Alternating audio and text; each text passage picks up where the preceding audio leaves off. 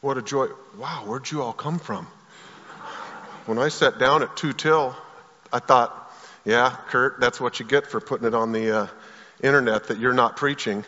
But you came. Turn to Leviticus. Believe it or not, yes, Leviticus changed my life. Turn to Leviticus, to one of the sections you just kind of pass over in your yearly read-through. Leviticus 25. What a joy to be here. Pastor Kurt, what an incredible brother. We have gone through so many things together. It's been amazing, and I know how seriously he takes the teaching of the Word. And so it is a high honor to be here and to be asked to be a part of you. So for nearly 2 decades, I've studied both the biblical patterns of the 7th rest cycles and the findings of modern stress physiology. And this morning we don't have enough time for me to get into the absolutely remarkable science of stress physiology and the way it converges. But I'll just say it's really striking for me to watch my colleagues in the physiology department at the medical school. It's really funny to watch them get promoted and tenured for discovering what Moses wrote 3,400 years ago. But don't mess with my tenure.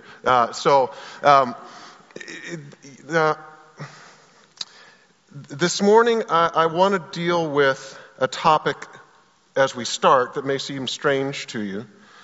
But for us to comprehend the importance of this issue, we have to start by understanding the foundational laws that are the basis for governing all of life. So, as Pastor Kurt said, get your notes out. My dad's a preacher, my brother's a preacher, my son's a preacher, but I'm a professor at the university, so there may be a quiz. So take notes. There are 3 kinds of law in the Scripture. Here's your first blank. The first is natural law. And there are 2 kinds of natural law. The first is the physical laws, so gravity would be a classic of that. But in addition, in the natural law, there is the way that humans were supposed to behave, and that was established long before Moses came along and gave the law, the Torah, in the Old Testament. So, for instance, 500 years before Moses, everybody knew that Jacob was a schmuck for stealing the birthright. You weren't supposed to steal, even though it would be a half a millennium before Moses would come along and say, "Thus says the Lord, don't steal." Everybody knew you shouldn't steal. Everybody knows you can't have an intact society if everybody steals. So guess what? Long before Moses came along, it was obvious you don't steal. You can find societies that will let you have more than one wife. You cannot find a single society in all of history that says you can have somebody else's. Isn't that interesting? That where the law, as we think of it, has never gone, everybody already knows.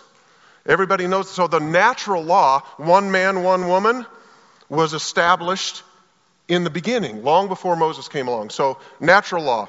By the way, all creation is under the natural law, and you'll see why this is important. All creation is under the natural law. So, let me just give an example. If a Christian and a non-believer fall off a 500-foot cliff at the same time, the Christian doesn't fall at half the velocity. They both die instantaneously at exactly the same time when they hit the ground. Now, the consequences eternally of that are different for the two. But the reality is, folks, and you're going to see how important this is, God has not suspended his natural laws for you. Second kind of law, Mosaic law, or the law of Moses.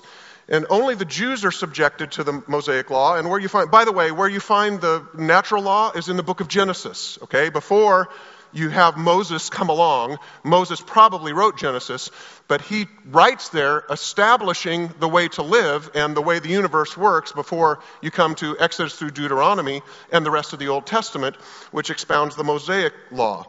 Again, only the Jews are under that law. And then the third kind of law is moral law. And moral law impacts humans in one of 2 ways. Unbelievers are condemned by it because, remember, God, Romans 1, has put in everyone a conscience, a knowledge of right and wrong. And so unbelievers are condemned by the moral law because they know what they ought to do and don't. And believers, it impacts completely differently. Remember, in the New Covenant, God put the law on our hearts, so now we do by nature that which is Christ-like because of the Holy Spirit who indwells us. And you find the moral law, or some people call it the law of Christ, in the New Testament. Okay, so if only Jews are under the Mosaic law, it brings up an interesting question about the Sabbath laws, doesn't it? In fact, the Apostle Paul taught about this exact issue, and this text should come up for you from Colossians 2. Notice this fascinating statement. Therefore, let no one act as your judge in regard to, and now he lists a bunch of things that you're not supposed to let anybody judge you about. In regard to food or drink, or in respect to a festival or a new moon, or a Sabbath day. Isn't that interesting? Don't let anybody judge you with respect to a Sabbath day. Things which are a mere shadow of what is to come, but the substance belongs to Christ. So this leads to a pivotal question. Since only the Jews are under the law of Moses, is the Mosaic law irrelevant to non-Jews? Well, of course not. But this is one of the reasons why I went through describing the three kinds of law. Notice, remember, all people, all of the universe is under the natural law, right? And the law of Moses is, the Mosaic law is, the Jews are under that. Under the moral law, all are under the moral law, okay? So notice, this is a real key. When Moses teaches, don't commit adultery, is it relevant to a new covenant believer? Absolutely, because that is both in the natural law and in the moral law.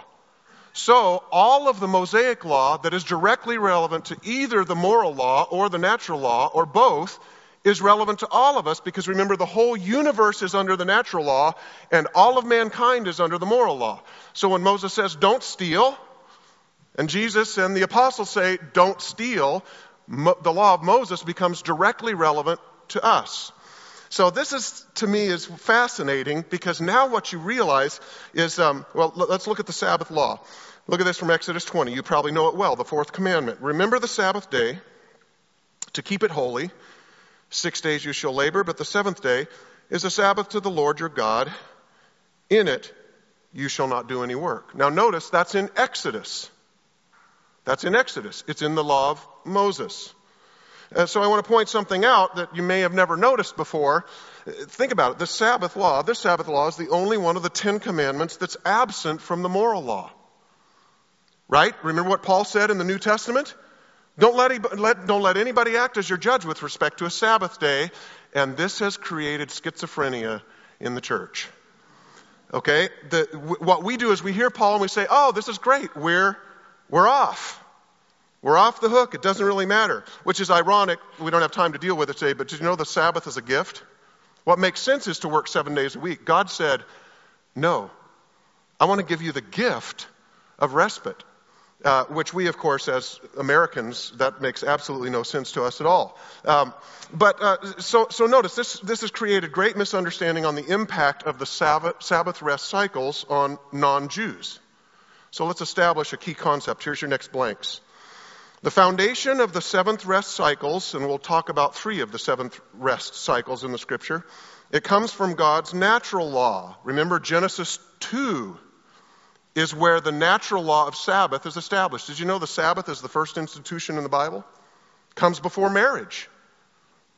So notice, here's your blank, although we aren't under the Mosaic law of Sabbath, our bodies are still subjected to the natural law.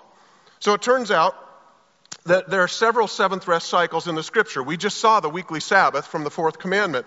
But in Leviticus 25, we now hear about another cycle of 7, the sabbatical. So look with me at verse 3 in Leviticus chapter 25. It's the third book in the Bible if you're still looking for it. Look at this verse 3. 6 years you shall, it should show up here also. 6 years you shall sow your field, and 6 years you shall prune your vineyard and gather in its crops. But during the 7th year the land shall have a Sabbath rest, a Sabbath to the Lord, and you shall sow their field, and you shall not sow your field, nor prune your vineyard. Your harvest after growth you shall not reap. and your grapes of untrimmed vines you shall not gather. The land shall have a sabbatical year. Now think about this. Moses is giving this law before they go into the promised land with Joshua. And they already know when they go into the promised land, they are going to be subsistence farmers. So in a good year, it's going to be hard to survive. They have no modern tools. It's really hard to get the land to produce in a completely pre-mechanical, pre-industrial age, okay? They were going to be subsistence farmers. So, you know what? Think about this. This seemed absurd. They must have said, Moses, you are out of your mind, taking a year off. And so, of course, they did compromise their survival, so they did what all good followers of God have always done. When God's law doesn't make sense to me, I simply come up with a really righteous reason for not following God. So can't you just hear the Jews saying, well, here's the key. God's given us that 7th year off, but what we're going to do is we're going to work that 7th year so we can tithe more to God. And can you imagine all of the justification for the reasons why it was better to disobey? And you know what's interesting? Both Scripture and history show that the nation never one time, not once, ever followed the sabbatical year. Now, we know there was always a remnant. There was always a righteous subunit of the nation that would have said, as far as my land, we're doing sabbatical. But the nation absolutely never did it, and you'll see in a minute why that matters. So I want us to look, believe it or not, now at the link to the Babylonian exile.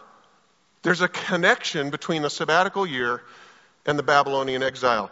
Just for a reset, remember you go from Abraham. And Abraham moves, and you go through Isaac and Jacob. He has the 12 sons. Joseph goes into Egypt. You spend 400 years in Egypt. And after your 400 years in Egypt, you go into Canaan, and you have 400 years of the judges. After that, Samuel's the last judge, and they take a king.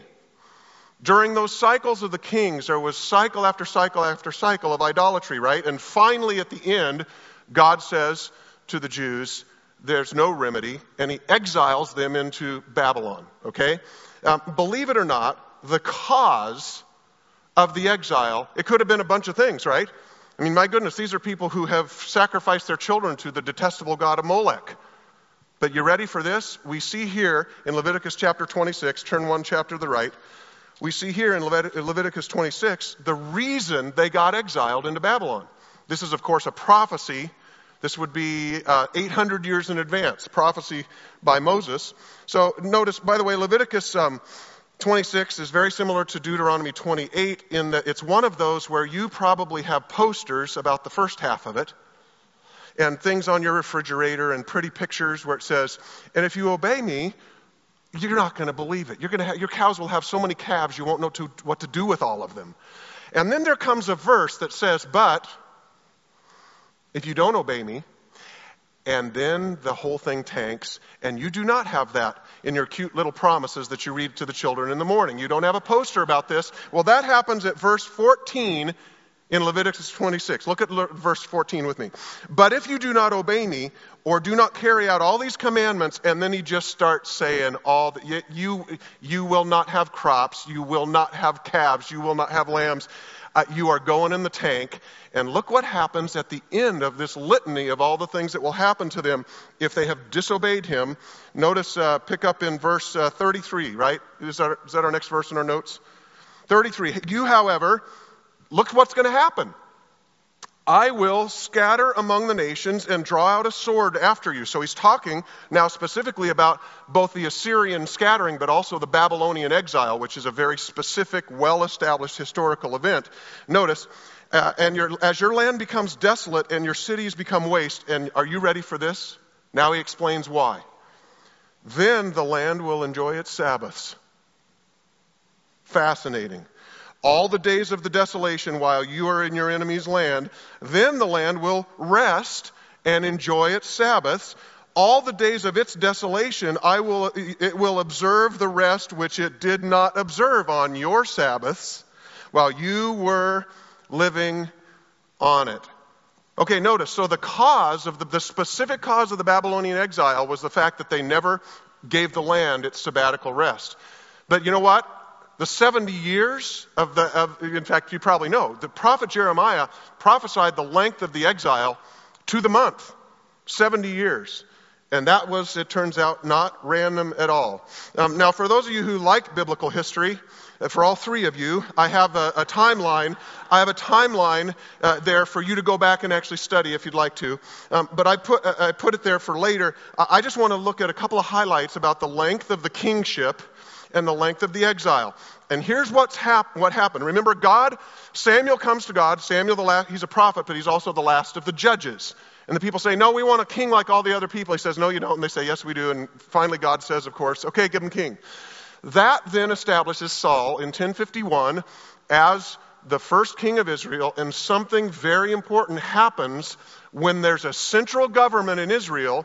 Now, the word would say, the prophets and the priests should have said to the king Saul, here's the scoop, king, now that we have a central government, the government is responsible to follow God's law. So Saul should have said, here's the scoop. If I'm going to be king, you're going to have to kill me. Otherwise, we're doing the sabbatical because this nation will do what God wants us to do. Well, that never happened. And it goes all the way till 606 BC, which is very well, by the way, well-established archaeological hard date of when the Babylonian exile occurred. So just so you know, I think you have a couple of blanks related to this, but here's the quick of it. From 1001, by the way, you're going to see in a minute why this has anything to do with you. 1051 BC to 606 BC is 445 years. So, what we're going to look at is, I hide these things from myself all the time when I'm teaching, by the way. So what we're going to ask is, how many sabbatical years got stolen from the land in 445 years? Well, this is way too complicated to just simply look at the number and figure it out. So let's break it into blocks of 50 years. In 50 years, you had 7 sabbaticals, right? 7 times 7 is 49. So in 50 years, you have 7 sabbaticals, and then another 7th rest cycle happened. After the 7th sabbatical, you immediately had what was called the what? Jubilee. So you immediately had back-to-back sabbaticals. So in a 50-year cycle, and God, I think, did this, so this would be easier to teach on Sunday morning, so that it would all round up to 50 years. In 50 years, you have exactly 7 sabbaticals and 1 Jubilee year. Okay, so let's get ourselves up to 400 years worth of Sabbaths. Okay, so 8 times 50 is 400, 8 times 7 is 56, 8 times 1 is 8. And now we got to deal with our last, that gets us up to 400 years, right? Now let's get our last 45 years. In 45 years, you have 6 more sabbaticals. So now this is in your notes. Write it down. Guess what? 56 plus 8 plus 6 equals 70 years. Whoa. You'll see. Leviticus matters. This length is absolutely amazing. Think about it. 70 years of rest were robbed from the land. And so, exactly 70 years of rest was given back during the exile. Since God's people, listen, church, because this relates to the natural law. God established the 7th rest cycle in Genesis. All of nature runs this way. So notice, since God's people wouldn't give the land its Sabbaths, God gave them back every last one of them. Folks, the land will get its rest. You don't have to give it to it. But trust me, most of my practice of emergency medicine over the years, I've seen many, many people who, at the most inconvenient time, the land takes its rest back. So here's the amazing question. You may be thinking, okay, what in the world does this have to do with non-Jews? So the question is, this concept of the 7th rest cycles, how does it fit in to the laws? So natural law, Mosaic law, and moral law, right? So we know this is in the Mosaic law because we just read it from Leviticus, right? So yes, it's in the law of Moses. Is it in the moral law? No. Paul said, don't let anybody judge you with respect to a Sabbath day. So the big question about whether it matters to you and me is it in the natural law? Well, of course it is. Look at the screen from Genesis chapter 2. And by the seventh day, God completed his work which he had done, and he rested on the seventh day from all the work which he had done. I wish I had time to talk to you about, do you realize, has it ever occurred to you how absurd it was that God rested? I mean, is there anything more profound than God modeled something that was completely irrelevant to him because it was so important to us? And by the way, you know what's really fascinating? 25 years ago, Olympic athletes worked out 7 days a week. You know what they do now? The stress physiologists and the exercise physiologists have figured out, wow, if you exercise 6 days a week, and every once in a while you take a prolonged period completely off from exercise, guess what? They become better athletes, they go faster, jump higher, and are stronger. Well, who would have thought? What an amazing thing. And guess what? Somebody got promoted for that publication, undoubtedly. It's amazing to me. So notice, here's the key concept. The seventh rest cycles are a part of God's plan. They are. They're in the natural law, okay? So even for new covenant believers, and I love when I teach this I teach this mostly in the setting of pastors and pastors' retreats, and usually their spouse has to write in, because I put the word pastors there, and their spouse has to write it in for them, because they don't believe it. For the new covenant believers, and notice, disobeying Sabbath will have consequences. It will, because this is the way the universe runs. Talk about that in just a minute in our applications. So let me just summarize this. The processes that are going on in every human's body are subjected to these foundational laws. This is true whether you're a Jew or a Gentile. In fact, the rate at which the body decays is directly related to how we respond to God's natural laws. The length of the exile was an eternal statement that the land will get its rest. Okay, so now that we understand this universal significance of the concept of Sabbath and seventh rest cycles, I want to talk about some of the implications. Now those of you who sleep through Leviticus can wake up, because here's the application. Number one, here's your blank. The Sabbath is supposed to be a weekly reminder that all of my time belongs to God. Pay attention. Sabbath is the time equivalent to tithing in the financial realm. Now, track with me here. You may have heard, I'm sure Pastor Kurt, since he's absolutely orthodox, without question, I've never heard him say anything that is the slightest bit of error. So it never would have been said here. But you've been to churches where they get up and they give the offering, and you know what they say? They say, we're giving God's tithes and our offerings. Ever heard that?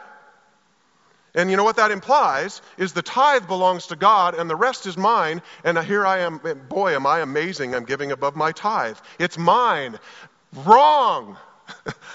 Notice, the reason God commanded Sabbath was because it's supposed to be a weekly reminder that all of our time belongs to Him. It's an affirmation that as His children, folks, we don't own anything. We're merely stewards. Nothing belongs to us. Not our talents, our possessions, our children, our profession, nothing.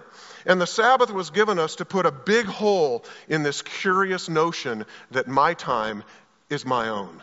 It blasts through that completely. Notice the Sabbath was given to us so that we can understand that every second comes to us as a gracious gift from God.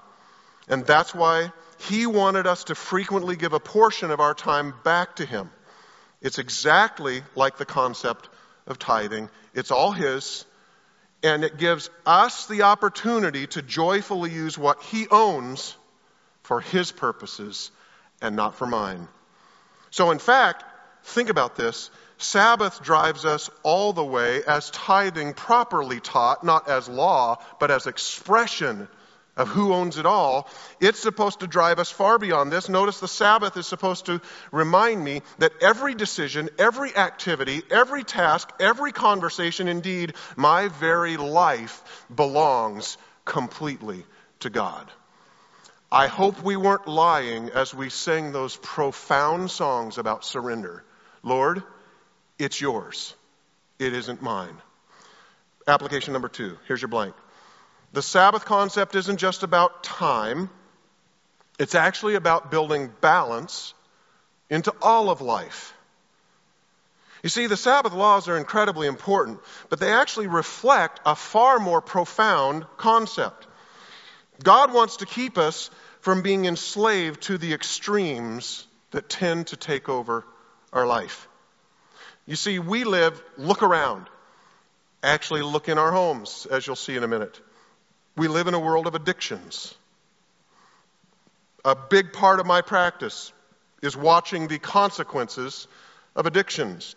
And it's important to understand that anything, even good things, will inevitably be out of balance when we don't allow the Holy Spirit to have control of every single aspect of life. Paul actually expressed this truth in 1 Corinthians 6. Look at it on the screen. All things are lawful for me, but not all things are profitable. Listen to this profound statement. All things are lawful for me, but I will not be mastered by anything. So let me bring this significance of this passage 2,000 years forward to us. Did you know? And by the way, this is, just so you know, this is really cool. First of all, I have a day job. I don't need to preach like Pastor Kurt does for his income. We're close enough friends that I can say stuff like that. By the way, you know what? Knowing him, if he never got a penny, he would preach the gospel till his last breath. Isn't it great to have a leader like that? But let me tell you, this is really, when people ask my wife Dana, since I teach the Bible sometimes in big church, when people ask my wife Dana if I would ever consider being a pastor, she literally bursts out laughing in their face. Because, folks, I have zero shepherd in me. I just can't say, oh, poor you, that must be tough. I'm really good at, don't be deceived, God is not mocked, you reap what you sow. Okay, I got that down, but forget the rest. So no risk of me being a pastor, okay? So here comes the part where you're all going to be incredibly mad. But the good news is I get to leave and Pastor Kurt can clean up the mess. So I'm just going to start talking about the kinds of things. Did you know that your family can be mastered by Little League Baseball or by soccer? Now, don't start saying amen yet, because I'm going to get to your part of the list in a minute. Okay, school activities can rule a family's time. Being a good parent means, listen, that you teach your children to build balance into their life and stay away from extremes. And yes, just tell them, you're not going to the NBA, so get over it. We're going to church. Sorry, boy, some of you just really, that hurt, didn't it? You teach them not to be mastered by even good things. So let me give a list. See if you've put balance into them. Sleep. Too little or too much. By the way, the sleep physiologists say the typical American gets 2 hours less sleep than we need to be physiologically healthy. Spending money. Thought this was about Sabbath. Absolutely. This is about Sabbath, which is about balance in all of life. Are you a hoarder? Does your desire to spend drive you? Work versus rest.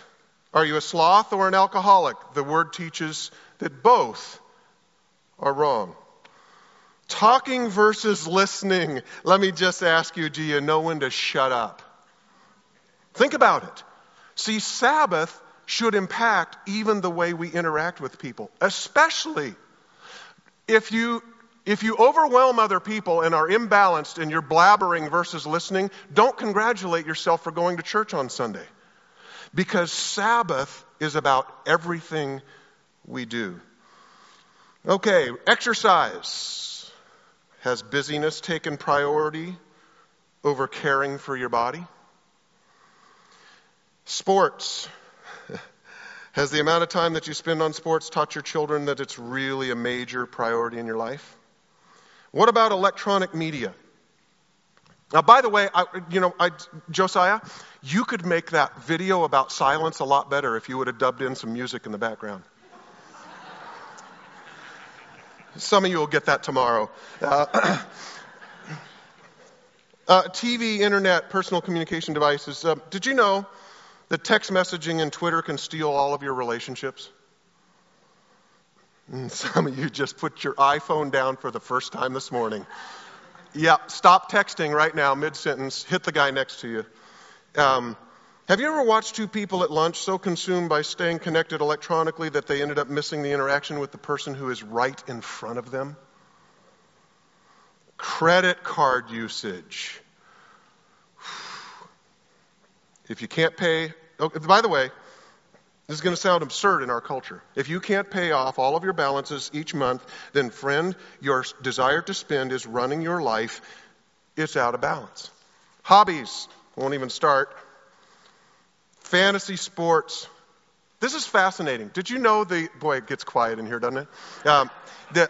Did you know that the scriptural concept of slothfulness has two meanings? One is laziness. Slothfulness and laziness. Laziness certainly is slothfulness in the scripture, but did you know that there's another meaning for the word slothfulness? It's also the imbalance of spending large amounts of time on the trivial. Slothfulness. Spending lots of time on the trivial. See, it's wasting significant portions of your life doing stuff that in the end is meaningless if it's a focus of your life. Recreation.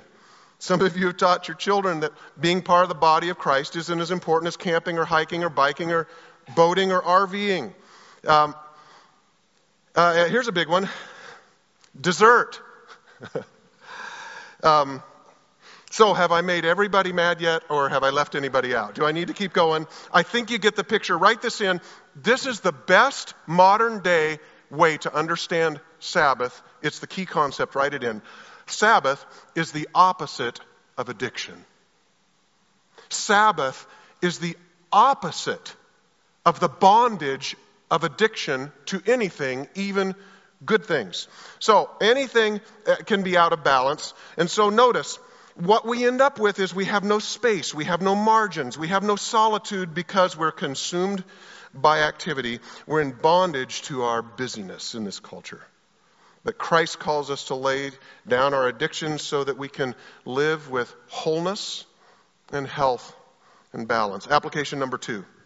Some of you were worried when you saw all these notes and long applications. As you can see, I'm an emergency physician. So, by the way, I love the opportunity to preach here because this is the only place I preach where I am slower than your usual pastor. As you know, yes, I spent 11 years at Crossroads keeping up with Kurt when he was preaching. And then I'd, of course, every time be on my face at the altar at the end. How did you know? Application number 3, if you want to live with more balance, you may have to live with less income. So one reason many of us have to work so hard is because we want so much stuff. So we go after promotions that we may not really have the skills for, or we put in more hours, or we take on a second job, or live with a lifestyle that requires 2 incomes for the family to sustain when we don't believe that's the way we are supposed to. I'm not telling anybody what you ought to not be doing, what you ought to be doing, but it's amazing how we're driven in the church just like outside the church. So the fact is, some of us will really never be able to live in balance until we're willing to live with a smaller home, an older car, fewer clothes, and less expensive toys. For many of us, we really won't know rest and balance, folks, until we're ready and willing to be... I've outlined the book, but nobody will ever publish it, so I'm not going to write it. But the name of the book is Downwardly Mobile. Until we're willing to be downwardly mobile. So here's the bottom line when it comes to your time and your money, folks. Just say no. Just say no. Say to the culture and to the kids and to the neighbors and to the club and to the PTA and to the boss and to everyone else about your time and your money. Just say no. Here's what you do. You identify in your life what really matters. What really matters. And then don't let the essentials get stolen by trivia. Application number 4. Sabbath is one way the Lord keeps us from depending on ourselves rather than Him. So I want us to look at the 7th rest cycles one more time. How did God take care of their needs when they stopped working? Well, remember, the weekly Sabbath, what did He do? He gave them the miracle of manna. Listen to this from Exodus 16. The Lord has given you the Sabbath, and therefore, so remember, they're now at the point where every day they're out gathering manna. Except notice, therefore he gives you bread for 2 days on the 6th day. Remain every man in his place. Let no man go out of his place on the 7th day. So God came through with a double portion of manna so that they did not have to gather food on the 7th day. So notice, it's one thing if God didn't come through with that and they had to fast 24 hours. But what about the sabbatical year? See, God knew that the sabbatical plan would not make sense to them. So you're in Leviticus 26. Go back to Leviticus 25. And look with me at verse 18. Here's God. Here's Moses speaking the word of the Lord. And the Lord, we'll see, predicts that they're going to be really worried about this sabbatical year. Verse 18, you shall observe my statutes and keep my judgments so to carry them out, that you may live securely on the land. Then the land will will yield its produce so that you can eat your fill and live securely on it. Now look, here's everybody's question. Right, take a year off. But if you say, what are we going to eat on the 7th year if you do not sow or gather in our crops? Now, I want you to notice, since I don't know if there's any Hebrews here, or Jews here, but probably most of you, or maybe all of you, are Gentiles, so we don't think in Hebrew. And you know, things were actually much worse than they look on the surface. Several things. Here's number one. Here's your blank. The reality was, their survival wasn't just in question for 1 year, but 2. You see, they were forbidden from harvesting and sowing. So in the 7th year, they couldn't gather food, but they also couldn't sow for the next year. Let me make sure we all understand what a completely absurd, ridiculous law this was, and why they were much smarter than God not following this, because this was absurd. Notice, you're in year 6 here, and now you come into year 7, and in year 7, there's no harvesting, right? You can't go gather in the crops. But there's also no sowing in year 7, so in year 8, there is no harvest. Bummer. Look at this. They can sow in year 8, so we're talking until year 9. They are in big trouble. They're all going to die. So notice, this is absolutely amazing. Number 2, God was placing them in a position where they had to rely on Him alone for their survival for 2 whole years. But God had a plan. Look again at verse 20. But if you say, what are we going to eat on the 7th year if we do not sow or gather in our crops? Then I will so order my blessing for you in the 6th year that it will bring forth the crop for 3 years. When you are sowing in the 8th year, you can still eat the old things from the crop, eating the old until isn't this amazing? Until the 9th year, when its crop comes in. Number 3, here it is, God's incredible plan. 3 days, 3 years of food for 1 year of work. You see, God wanted to multiply the fruit of their labor through their faith. And folks, God wants to do the same thing in our lives. So what an incredible concept this is. But here's the test. Do we really think that He'll take care of everything, even if we cease toiling to give our bodies the Sabbath they deserve and they need? Do we really believe that He'll supply all our needs, even if we aren't overworking? Application number 5. I told you, this is if I was an internist, you'd be in trouble. We'd be here till next week. But I'm an emergency physician. It's a bit like drinking out of a fire hose. So trust me, we'll be done on time. Number 5, when you overwork, you're actually less productive in the long run. This is totally counterintuitive. But you know what? It turns out that God knew that we were going to overwork trying to ensure our survival and trying to get ahead. And that's why He did an end run around all of our overwork plans.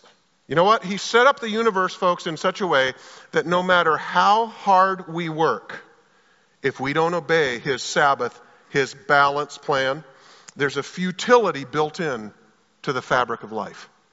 So, you know what? Guess what? In my arena, the scientists have discovered this truth. You can find it in cardiology. It's the Starling law of how the muscles of the heart work. But in general, you know what it's called by the scientists? The law of diminishing returns. You've probably heard of it. Now notice, this is the law of diminishing returns. When a person or a machine or a system tries to be more productive by working beyond its capacity, ultimately efficiency decreases. So guess what? There comes a point where, ironically, working more produces less. And so all the Olympic athletes who want the gold medal are now taking a day off because they want to be more productive. Isn't it? It's just remarkable. By the way, guess what? The agricultural scientists have found out. They give the land a Sabbath. Why? Because in the long run, it produces more. Who would have thought? So notice, if I'll obey his plan for having balance between work and rest, between activity and silence, God will actually do things that will never happen when I'm working in my own strength. So notice, this is a deeply spiritual issue, folks. This is not just about a day off. This is literally about trusting God that his way is not just right, it's actually best. It's best for me.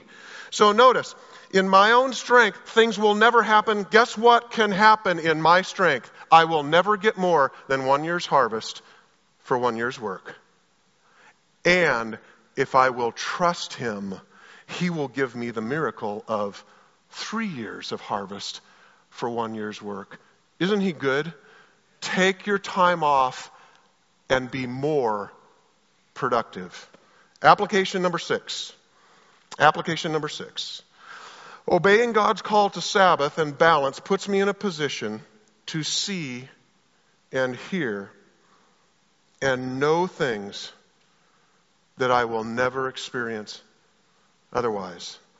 This is why the Lord really used you, Josiah, in putting together this morning's concept of bringing silence and knowing God, quiet and strength, stillness and rest, and really knowing him together. I'd like us to look at the person who had the best justification to skip his times of Sabbath and devotions and solitude and prayer and rest. Think about this.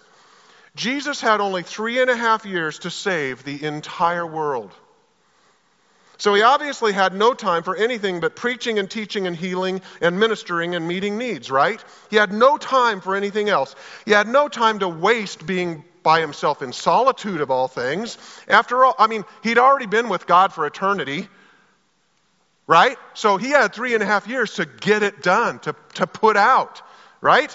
And so he had the most important mission in the history of the universe. So let's look at one of the really busy times in his ministry. It's in full swing, and multitudes are coming to him to be healed and to hear the gospel. Look at it up on the screen. Here's Luke 5:15.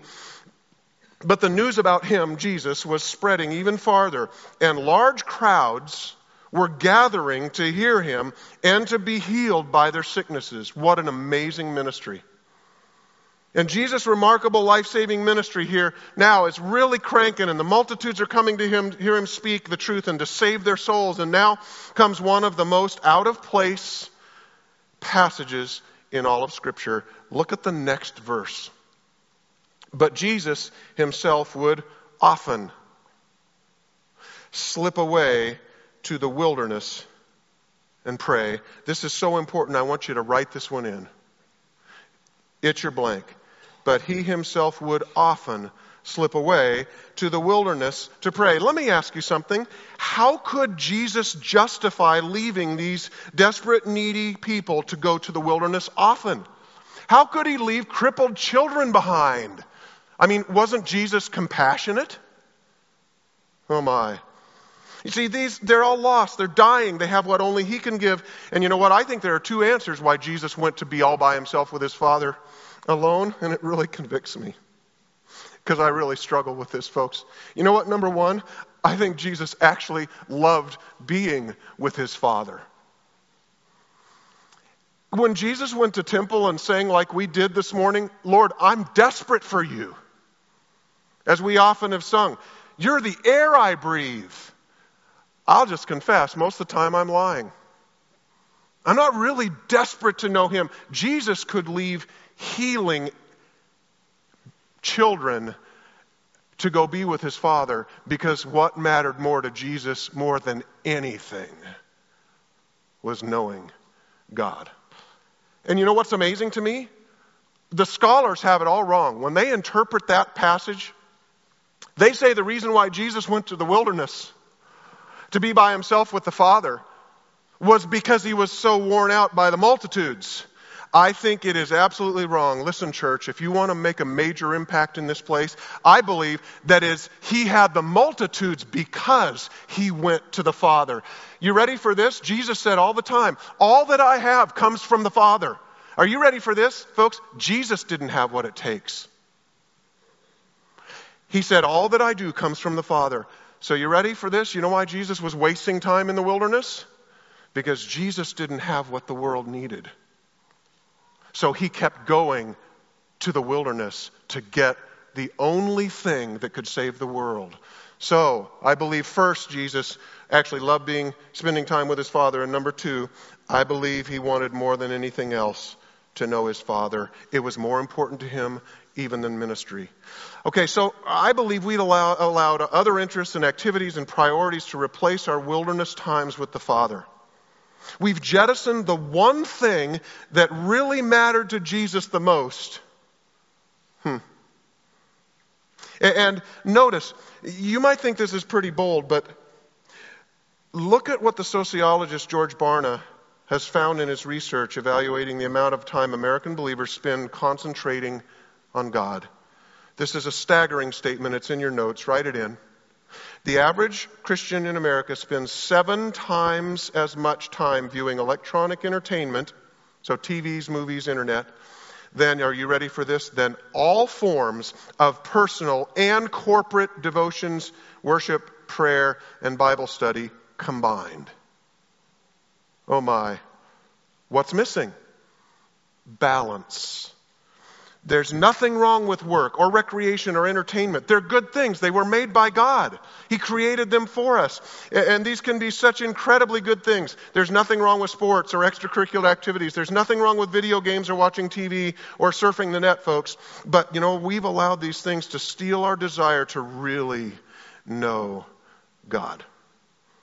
Compare this to this hunger for the things of God that is supposed to typify his people. You got a bunch of blanks here right out of the scripture. Write them in. From Psalm 27. One thing, think about this.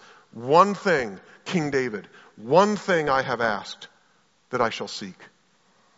To behold the beauty of the Lord and to meditate in his temple. Think about this. David was a king. He could have anything he wanted. And when you boiled the one thing down, he wanted to be with the Lord and see his beauty and meditate on him. Psalm 42, write it in.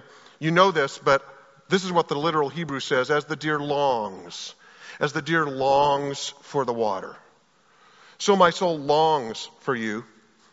My soul thirsts for God, for the living God. And I still loathe the day that I found this one. I hate it. It convicts me, and I don't have the right to teach this. So hear the word of the Lord and know that it's not coming through someone who ought to be able to teach it, but it's the word of the Lord. Write it in. My soul waits in silence. You ready for this? For God only. Let me ask you, when was the last time you actually waited in silence until God himself showed up? I wait around for all kinds of other things. I'm not the one who gets out of tent to stay at Best Buy to get the iPad, 93 now? But you know what? Every one of us have our tendencies to steal hearing from God because we have other plans. Listen to another familiar passage. We sang it this morning. Be still and know that I'm God. You know that one. Now I'm going to have you write in the corollary to Psalm 46:10. Here's the corollary. Write it in. Stay busy and occupy every moment with activity and always stay on the move and miss really knowing me. Think about this. We'll never really know God until we slow down. But we're surrounded by a conspiracy of continuous noise, continuous activity, continuous electronic communication, continuous visual output. I mean, were you with me that after Josiah had been licking that word silence up here and it was actually quiet in here, after about 17 seconds, weren't you getting chest pain with me? I mean, saying, come on. Okay, I get it. Silence. Next. We're surrounded by a conspiracy that literally takes away the knowledge of God because, folks, listen, unless we, like Jesus, go out and shut up and listen, we will never hear from him. So, I'd like to blame my culture, wouldn't you? But I will confess, I've made a choice. They got me. And God wanted his people to be warned about this incredibly bad choice a long time ago. Write it in. Here's your last blank. Listen to Isaiah 30:15. In repentance and rest you shall be saved. Isn't that interesting? Not work, not my righteousness, not my ministry. In repentance and rest you shall be saved. In quietness and trust is your strength. Oh, listen, church, write the last blank in. But you were not willing. I believe that is American Christianity in a verse. So we've allowed our quietness and our rest and our balance to be stolen from us. But ultimately, folks, it's not our culture, it's our choice. Josiah, come help us. Listen to Psalm 62:1 again. My soul waits in silence for God only.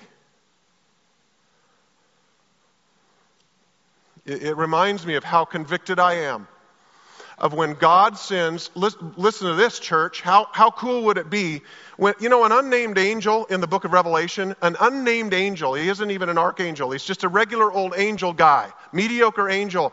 And you know what? When he speaks the gospel, it says the entire world hears it, every tribe, tongue, and nation. There's an unnamed angel in the book of Revelation that when he appears, it illumines the entire earth.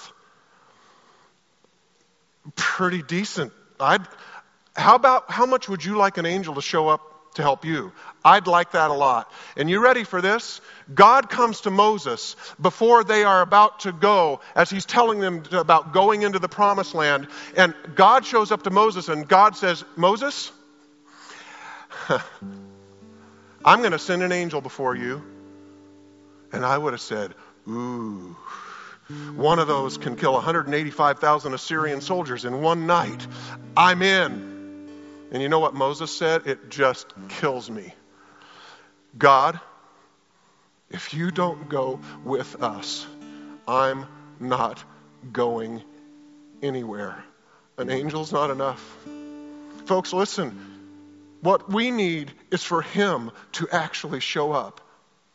But he doesn't show up until I shut up and in silence wait for him. So, the psalmist has said, consumed by one thing, a desire to know God.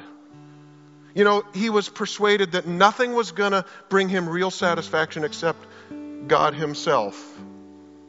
Notice, when a person gets to this point, one thing I want is him. You know what's amazing? They'll settle for nothing else. They'll accept no substitutes. They'll endure no counterfeits. This person will have other interests, and they'll have hobbies and pastimes, and they may have a profession, but you know what? They will have only one passion: to know God in his fullness. And I confess, I have a lot of other interests besides the mighty one of Israel. So let me ask you today, whether you're young or old, whether you're in school or working in a profession, regardless of the specific situation you're in at this point in your life, Do you really want to know God? Or is he simply an appendage to your busy life? The word of the Lord is clear. Son, daughter, be quiet. Slow down.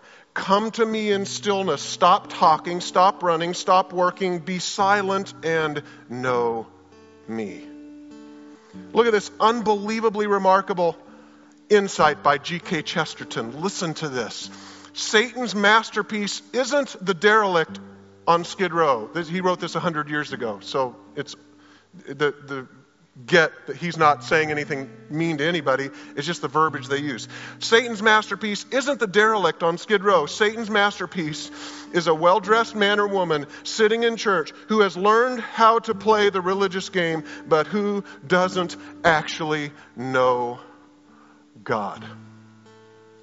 So as we close, I'd like us to consider what the Word of God has called us to.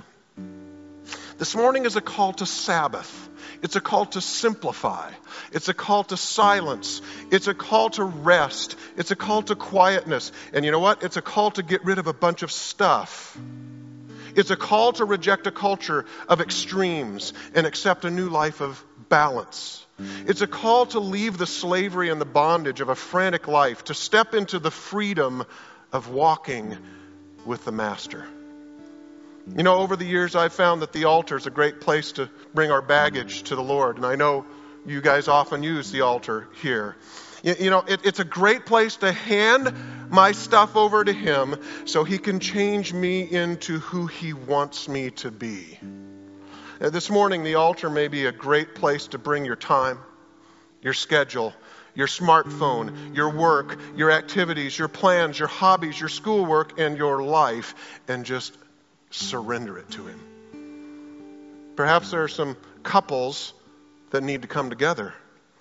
Perhaps coming to the altar will provide one space for you where you can actually be left alone for long enough to talk and communicate and pray together. I fear in a crowd this large there may be couples who follow Jesus diligently and you haven't prayed together for months. Stand with me. Everyone stand. There may be many here who've realized that you've gotten caught up in the frantic lifestyle of a world over the edge.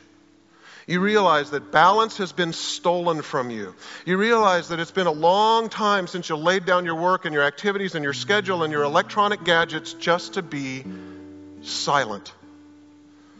There may be many here who have lost God's gift of Sabbath and balance. And in losing these, you realize that you haven't just lost your peace and solitude. You realize that what you have really lost is knowing Him. So this morning, God has called us to Sabbath and balance. And if the Holy Spirit has shown you areas in your life where you need to commit to changes, where you need to simplify, where you need to rearrange priorities, then I invite you to just come forward as Pastor Josiah leads.